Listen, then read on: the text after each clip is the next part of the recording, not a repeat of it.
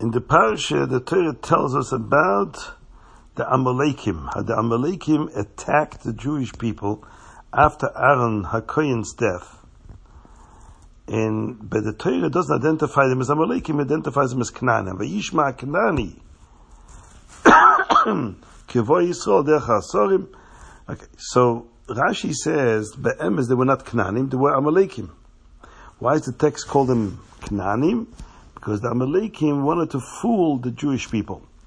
They knew that the Jewish people always pray whenever they face adversity, challenges from enemies, war. They always pray to Hashem that Hashem should allow them to defeat the enemy. And usually in prayer you identify exactly who that enemy is.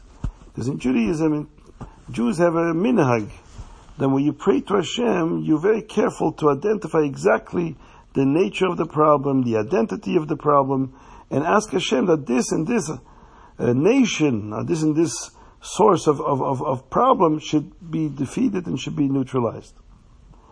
So the Amalekim didn't want the Jews to daven to Hashem by identifying that Amalekim should be defeated. So they spoke the language of the Canaanim, and when the Jews heard the language of Canaanim, they would think that these are Canaanim. So when they daven, they would daven that the Canaanim should be defeated. And that tefillah will not be effective because they daven for the wrong person, for the wrong nation. That was the plot and the scheme of the Amalekim. They spoke the language of Canaanim. But when the Jews saw them, he saw they were dressed in the cultural garments of the Amalekim, but the language was the language of Canaanim, so it was very confusing. They dressed like Amalekim, but they were speaking the language of Canaanim. So the Jews said, you know what? Let's not identify at all the name of the enemy. And as it says there in the pasuk, if you deliver that nation into my hands, I will donate all the spoils to Hashem. It doesn't say Amazeh, the nation. They didn't want to identify because they were confused. Were these really Amalekim or were they Canaanim? So there's a very interesting question. Reb Pinchas Koritzer, Talmud of the Baal Shem Tov, asked a beautiful question. Why did these Amalekim dress like Amalekim? If they wanted to fool the Jewish people, so they should have dressed like Canaanim also. If they wanted the Jews to believe that they're Canaanim, why only change the language? Why not also exchange the clothes? So the Reb Pinchas Koritzer says an amazing vote. If the Amalekim would have dressed like Canaanim, they would have become Canaanim. And that they didn't want. They wanted to be Amalekim. With the whole identity of an Amaleki and the whole ideology of Amalekim. They just wanted to fool the Jews, that the Jews should think that they're Canaanim. So they spoke the language of the Canaanim. But had they dressed like Canaanim, it would have influenced their identity and they would have become like Canaanim.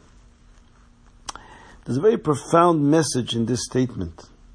They say in English, clothes don't make the man. But clothes have a big influence on a person.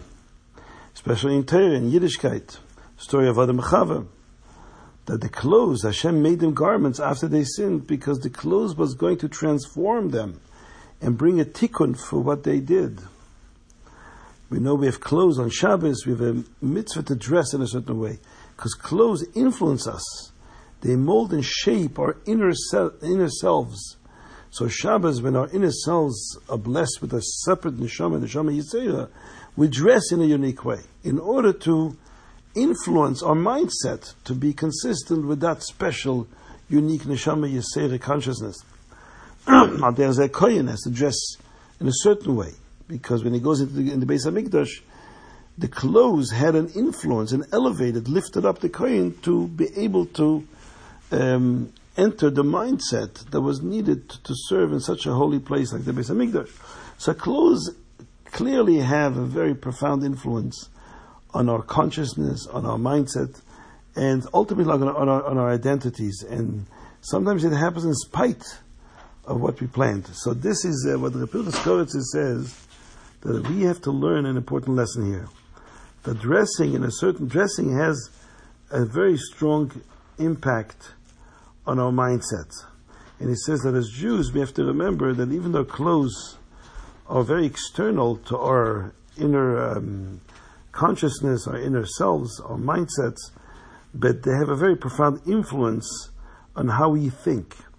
It forces our inner consciousness to think in accordance with how we dress. This is also true spiritually. The levushim, the garments of the neshama, Chassidus tells us, is the machshava, dibur, u'maisa, thought, speech, and action. And Chassidus says that the thought, speech, and actions, although these are external functions to the neshama, compared with the inner makeup of our inner selves, the intellect, the emotional makeup that defines us and defines our character. So thought, speech, and action are very external to that. But they have a bigger impact on our inner makeup than our natural inner infrastructure of our emotions and our seichel. And it's because when we engage with thought, speech, and action in the yonam of Torah and Yiddishkeit, Torah mitzvahs and Maisa mitzvahs, this causes and elevates us to a whole new level of identity and identification with Hashem. So the power of garments exceeds the power of the inner natural properties that we're born with.